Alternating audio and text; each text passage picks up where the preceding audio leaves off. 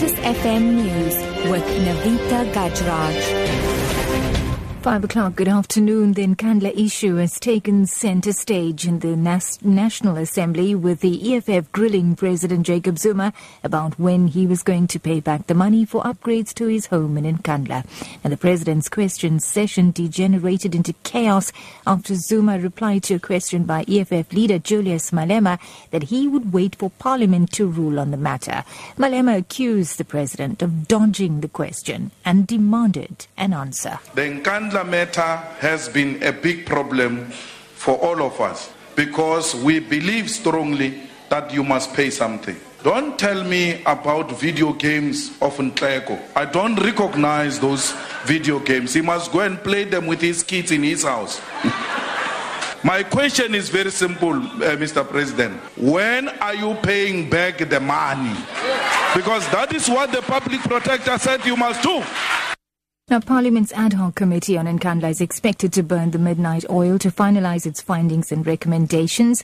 It was established to look into Police Minister Nathi Nhleko's report, which found President Zuma owed nothing on security upgrades at Nkandla.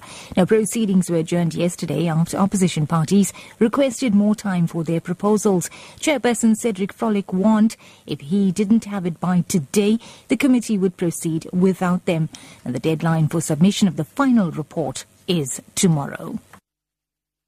In other news now, the Department of Justice and Constitutional Development in the Western Cape has called on communities to stand up and speak out against any form of abuse. Regional Head Advocate Hisham Mohammed was speaking at a media briefing in Cape Town, where the Provincial Development Committee outlined their program for Women's Month. The activities have been divided into 3 programs: that's service delivery, imbizos and community outreach programs. Now, Mohammed says their activities with the theme Women United in Moving South Africa Forward seek to empower the women. International news now. A suicide bomb attack on a mosque in Saudi Arabia has killed at least 13 people. Here's the BBC's Frank Gardner, who has the details. At least one, possibly more, explosions took place in the mosque in a town called Abha, which is very close to the Yemen border. So at the moment, don't know who did it. The 2 possible lines are: one is Houthi rebels in Yemen, the other is what they call Daesh, which has carried out earlier bombings in Saudi Arabia and Eastern Province, where they were targeting Shia.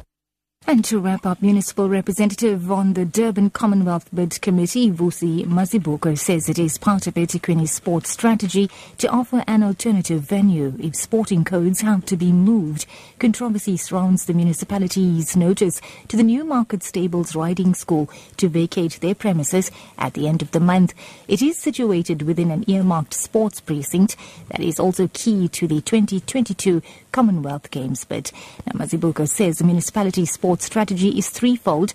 That's to attract international and national sports events, to promote sport development and participation, and to promote optimal land use. It is part of that plan that then begins then to say, in the event where there is a need for any particular sport to move from one side to the other, a consideration is made.